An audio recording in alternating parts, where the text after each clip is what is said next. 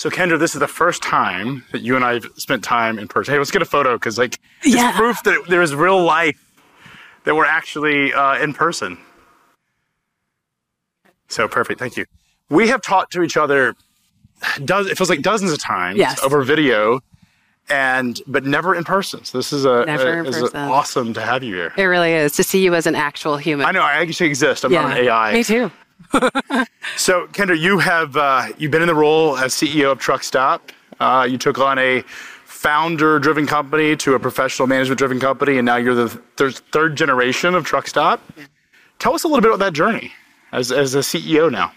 Yeah, the journey I describe a lot of times as being really dynamic, because when I stepped into the role, actually when I joined Truckstop, it was in the middle of 2020. We were just getting used to the pandemic. And then, things started to take off. So the pandemic boom happened, and that lasted for a while. So when I stepped into the CEO role at the beginning of 2022, it was just a different time for the market, for the business. And I think what's been really interesting about my role is how much I've had to flex, right, and change and adapt to the environment around us. There's a lot of learning in that for our business. Truckstop is much bigger than it was the last time we went through a cycle. And that just means that we've got more to manage, more to evolve, more to mature across the business. And I spend a lot of time thinking about that now. So you've been in the seat for a couple of years. Yeah. What do you feel like in terms of your personal, where are your fingerprints on the business that sort of has evolved the business into sort of this bigger organization? Yeah. Right now, if you were to look at the business, I think one of the places you can see my fingerprints is on the leadership team. We have had a lot of evolution in terms of who's leading which functions, bringing people from the outside in. We have been really focused on blending both talent from the tech sector as well as talent from the transportation sector. So particularly over the course of 2023, one of the things I'm so proud of is looking at the composition of our product team, which is this beautiful mix of tech background, freight tech, transportation that's really good for where we are. And we didn't have it the same way in previous years. So talent is the place where you can see my fingerprints today, and you will continue to see that as we go forward into 24. Now, you brought a playbook, often referred as the Vista playbook, which is sort of an infamous, we'll call it, playbook of private equity tech, how to scale a tech company in a private equity sort of background. Tell us a little bit about how much of that you've adapted into the Truckstop business and how much of you said, hey, that playbook does not work for us. Yeah. So I do have the playbook experience. What I've learned about the playbooks, not just with Truckstop, but with even when I was in the Vista ecosystem working with Vista portfolio companies, is the playbook is the place to start to figure out almost what the journey will be for the company. It does not need to be implemented to the letter of the law. And with Truckstop, I had to really pick and choose which things I would implement when I came into the business. And so there was a lot that we did around how we structured and designed our sales and customer teams. And that was probably the biggest investment that I made at that point. So the Vista playbooks are definitely present, I think, in what we do. But as my executive team knows, when you come into a business, it's really hard to just all of a sudden force playbooks onto the business. Instead, you have to figure out, how do I meet the business where it is, and then nudge it forward. So this is an interesting time in freight. Right? Yes. I think the cycle has been top of mind. We've had a number of conversations about the cycle, where we're at in the cycle. I'd love to and I don't want to spend an enormous amount of time on this because I think there's other sort of relevant topics that is unique to your perspective. But I'd love for you to give some perspective on what is Truckstop's current sort of thinking about where we're at in the cycle. What are you seeing in terms of your data that you feel is unique, sort of uniquely tells the story about what's going on? Sure. There are 3 themes that I see in Truckstop data. They won't be surprising. The three themes are fraud, and obviously the incredible increase, historic increase in fraudulent activity within transportation. The second theme then is capacity, because even though we're in the midst of a pretty large and meaningful market correction, capacity is still at one of the highest levels it's ever been at.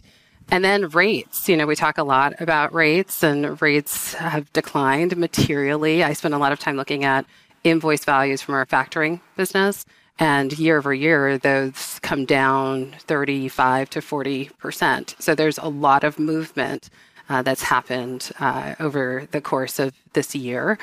So when you think about that and going forward and what that might look like, I think what we see is because capacity is still so high, there's more correction to happen, more correction that has to come. And load volumes aren't high enough to support the level of capacity that we see in the market today. So the market is overserved with capacity. Yeah. That's really keeping things pretty sluggish. Do you have a perspective at this point when it's going to turn around? That's the question that is on everyone's mind, is how much more pain do we have to take? Yeah, I hate to say this answer. I think the answer is not as soon as we want it to. It's a safe answer. It is. And then if you pull me and others, I was talking to our data science team, and I think one of our data scientists thinks we're at least 24 months out from our next peak. So not the next upcycle, but from our next peak, which when you look at the data, I could see how that would be true. It's just that it's hard to forecast, I think, a peak or a meaningful change in the 2024. Yeah, there's so many, large level of uncertainty with the broader economy, just so many things that we don't know. One of the interesting things last time we spoke, on video, of course, was the fact that you guys were seeing, even in the midst of this really severe correction and downturn, you were seeing new authorities be minted and new members to the network. Is that still taking place, or is that largely that growth story of the market and capacity? Is that largely have we ended that? It looks like we've ended. So there's still new carriers that enter the market. It's just that overall the number is negative. So one of the things we pay really close attention to is the count of carriers in the market. We've been tracking it since 2000. When you look at it for each year up until this year, that carrier count number has grown. And it grew, as you might imagine, really materially in 2021. I think you've said that, Stephen, before, is that by our calculations, 81,000 new carrier authorities came into the market in 2021. It's insane. Wild. It's insane. It looks like a wild. Big sort of hyperbolic GameStop. I think Rachel Premack has called this the GameStop.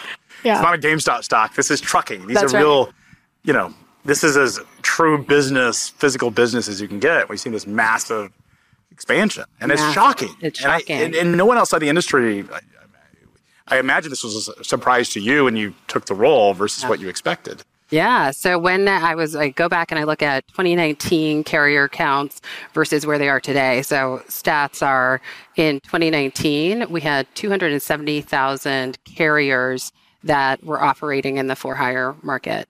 When you look at it as of October 2023, it's 388,000. That has to correct. And we saw that peak, right? Like we had some of that churn out, but we showed a chart yesterday that was just talking about the very slow churn, very gradual churn. It's not happening fast. It's not happening fast. Why do you believe? There's been an ongoing debate, and I wouldn't call it a debate because I don't think anyone disputes it. There's a lot of discussion about why do we think some of the carriers have held on longer. What is your sort of take on why? Because I think most folks, if you'd ask them, and I think a lot of folks that offered this up even a year ago, had said, hey, this is going to churn out really quickly. We can get rid of all those excesses. We haven't seen that. Why do you think that's the case? Yeah, I think a big part of it is carriers did really well in 2021 and 2022 and built most likely financial cushion that has not run out yet. I think the questions we have are how many of them still have leased equipment, how many of them still have debt, which is getting more and more expensive.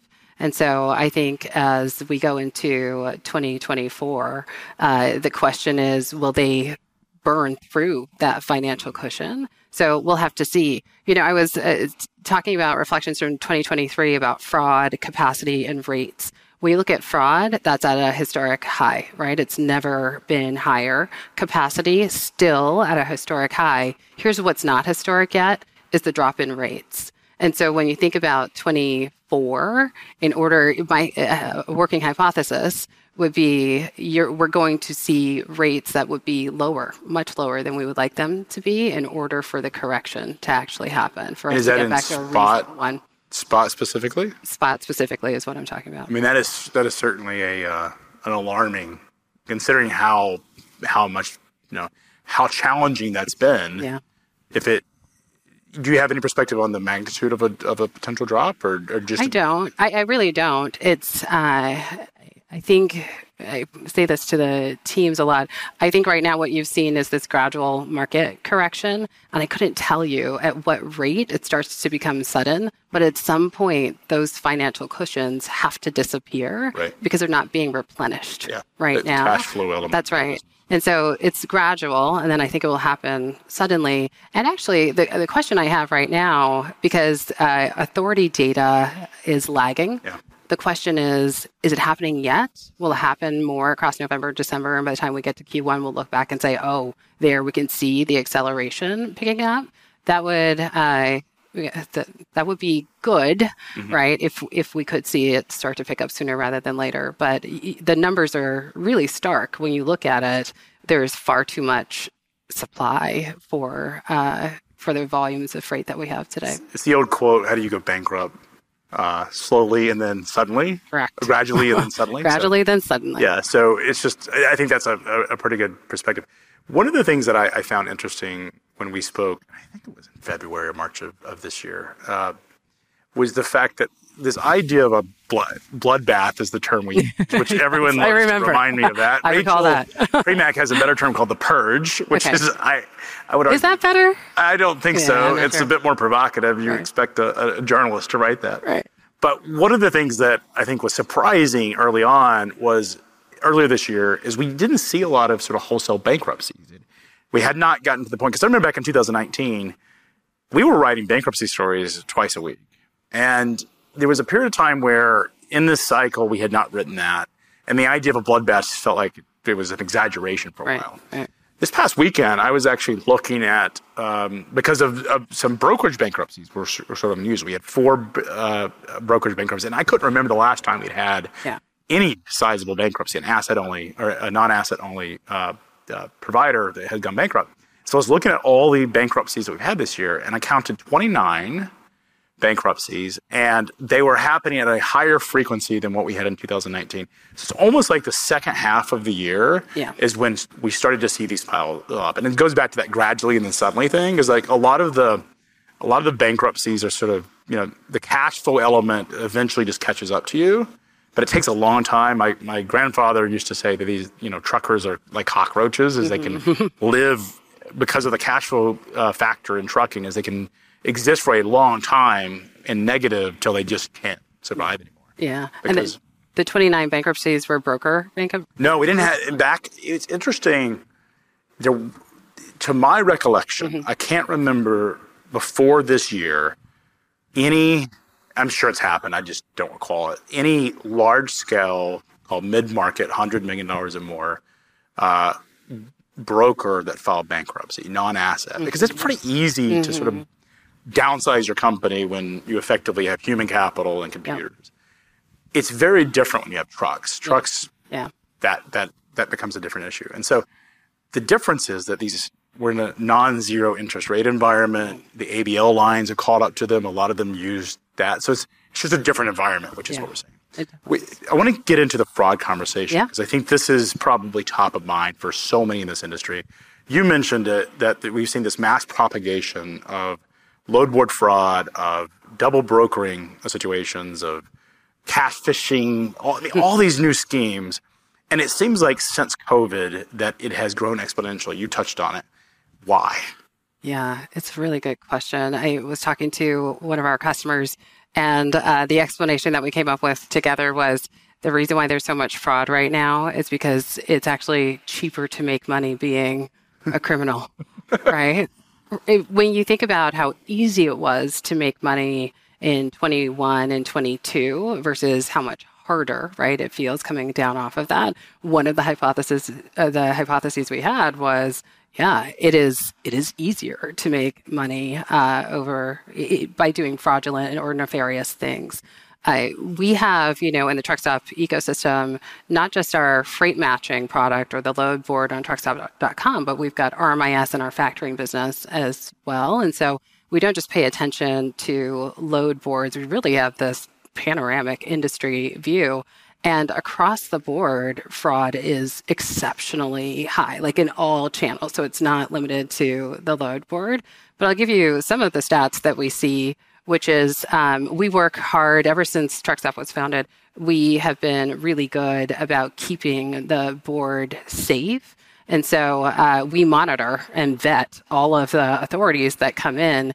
It used to be that fraudulent companies you could count them in the tens to the hundreds, right, on a regular basis. And now, when you look at it for 2023, something that was denominated in the hundreds before at most is denominated in the thousands. So for this year, we've removed 7,645 fraudulent accounts from our load board, and then countless others across our factoring and RMIS ecosystems. So there are literally thousands of fraudulent actors that we have helped to take out.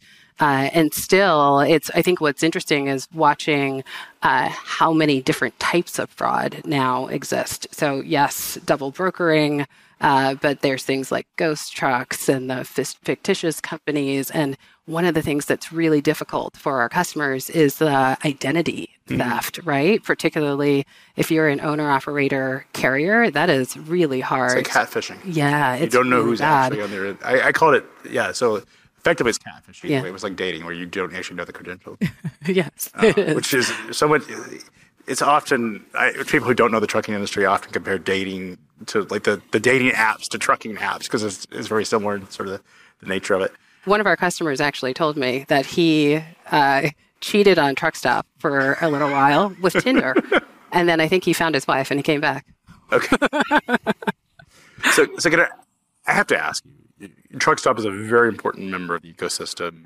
You are, there are two load boards that represent the majority of the market share in the space. How much responsibility do you believe that the load boards, Truckstops in particular, has to really manage this fraud problem? We believe we have a real responsibility to build trusted networks. So we've been doing that ever since we were founded in 1995, and we've been incredibly vigilant about it. And so I don't know that it is a responsibility so much as it is just a part of the fabric of Truckstop. We've had what we call a security and assurance team that's been at Truckstop since Truckstop was born. And that is the team that goes out and vets all of the brokers and carriers that show up in our ecosystem. So it's not, I guess I'm saying it's kind of like a way of life for us at Truckstop is to make sure that people who we let into our ecosystems are who they say they are. And what grade would you give yourself at this point? That's a tough question, Craig. We feel pretty confident about the investments that we make there and the resources that we have. Nothing is 100%, but we work tirelessly to make sure that we are constantly getting better at it. So I think we do pretty good, and we are continuing. We are always focused on continuous improvement. Do you believe that DAT has done enough?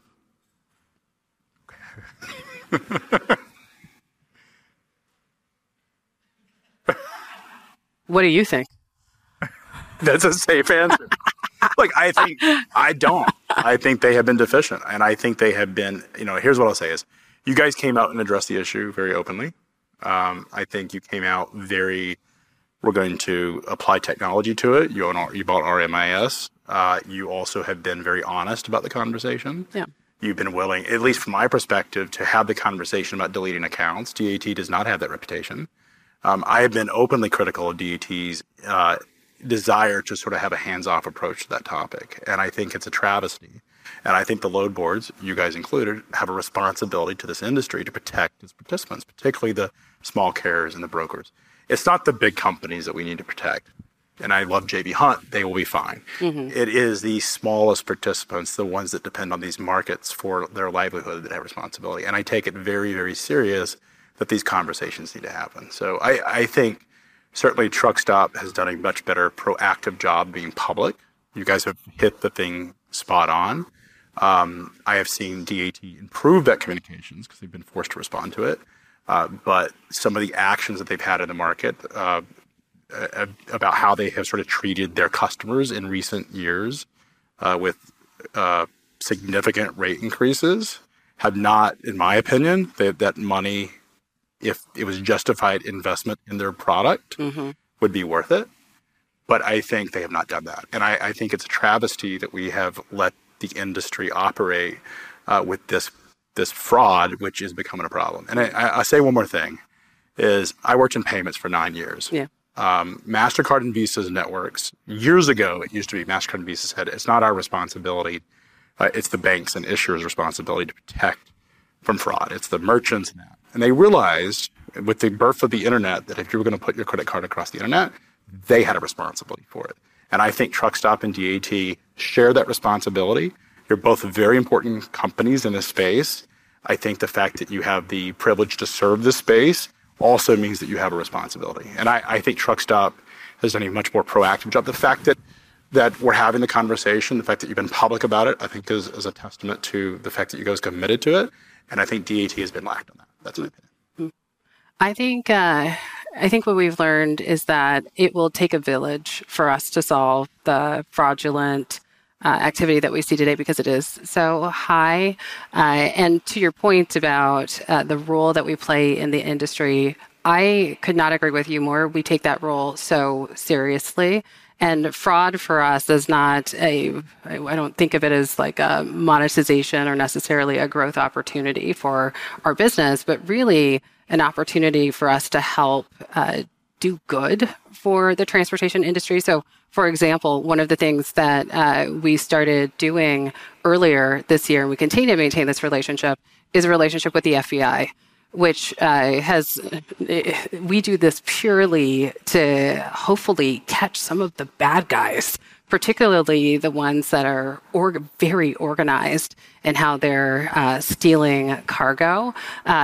Us educating proactively the FBI about this is us trying to help remove or eradicate some of those nefarious actors, so that way we can get back to more of a normal state. So we are really quite committed to figuring out how to solve the fraud. And then, it kind of goes back to what I was saying before about it's not just about the load board, but it's more about, and it's not just about fraud. It's I think fraud is because it's so historic and it's so painful, right, for brokers and carriers alike. We have to solve it. But really, if you think beyond this moment in time, because we will get fraud under control, and you think forward, it's less about fraud and it's more about, do you trust the people you are doing business with or not?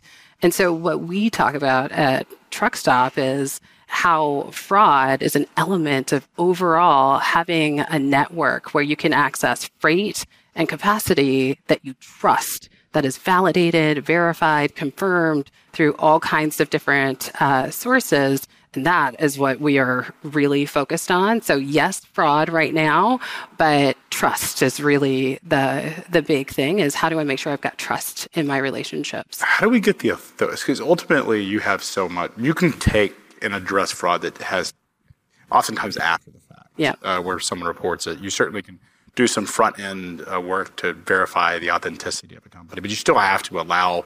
The downside of fraud is just like doing a wire. Have you done a big wire from a big bank lately? It is a pain. Yeah. Like JP Morgan, it takes hours to send out a wire because I have to talk to 7 people and I have to prove that I know what I'm talking about. I don't know that how much of that's constructive. The challenge that you have is that we have to get the authorities to recognize this as a legitimate problem. How do we do that? You talked about proactively working with the FBI, because it's ultimately a federal crime. Oftentimes, these are offshore folks that learned the trucking brokerage industry from working offshore work during COVID. And they learned that there is, like you said, crime pays better. How do we get them involved? Yeah, I think what we learned, what we have learned through our conversations with the FBI is it's almost like it has to go from a snowball to an avalanche, right? In order to affect the type of change that the industry would need. And so what's good is, if there's a silver lining in it, is there has been enough fraud that this has now really truly hit their radar. And so it is something that their major theft group, I think, within the FBI is actively focused on. So for us, that's been our angle. I think there's been lots of conversations about, I think, teaming up with the TIA and getting coalitions together, right, to work with, the DOT or the FMCSA. But I think it's almost like through the groundswell, at least that we're trying to create, that hopefully that will affect some change over the course of time. Kendra, I could talk this conversation for a long time. I think, unfortunately, we don't have any more. But what message to the brokers and carriers that are in the room listening to this conversation about what they can do best? Is there one or two things that they can do best to protect themselves against load board fraud? Let's see. Post on Truckstop.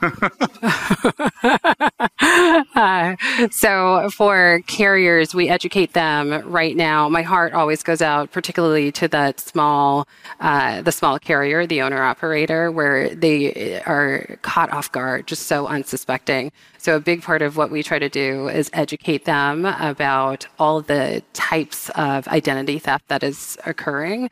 Our support team does a lot of this as people call in to change their passwords, et cetera. So for carriers, I would say definitely pay attention to the types of fraud that are gaining intensity.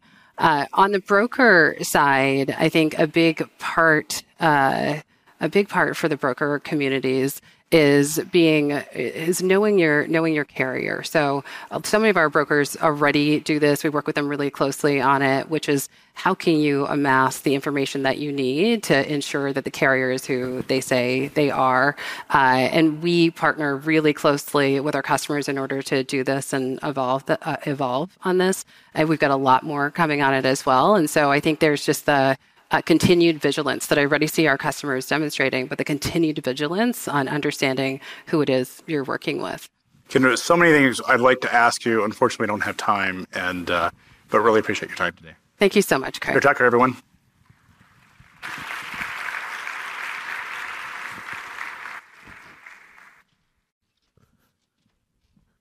Incredible energy there. I love that conversation as well. So thank you again to Kendra and to Craig for that one. We're going to move into our second demo block of the day for your Wednesday. Again, rules for this demo block. You will pick your favorite at the very, very end. All these folks just have 7 minutes to go ahead and showcase that technology. That's all that they get, unfortunately. Of course, we would love to hear them chat forever, but 7 minutes is it. So we're going to go ahead and get started. Make sure that you have that FreightWaves conference app downloaded so you can vote for your favorites. Up first, over here on this side of the stage, we've got the folks from Storyboard.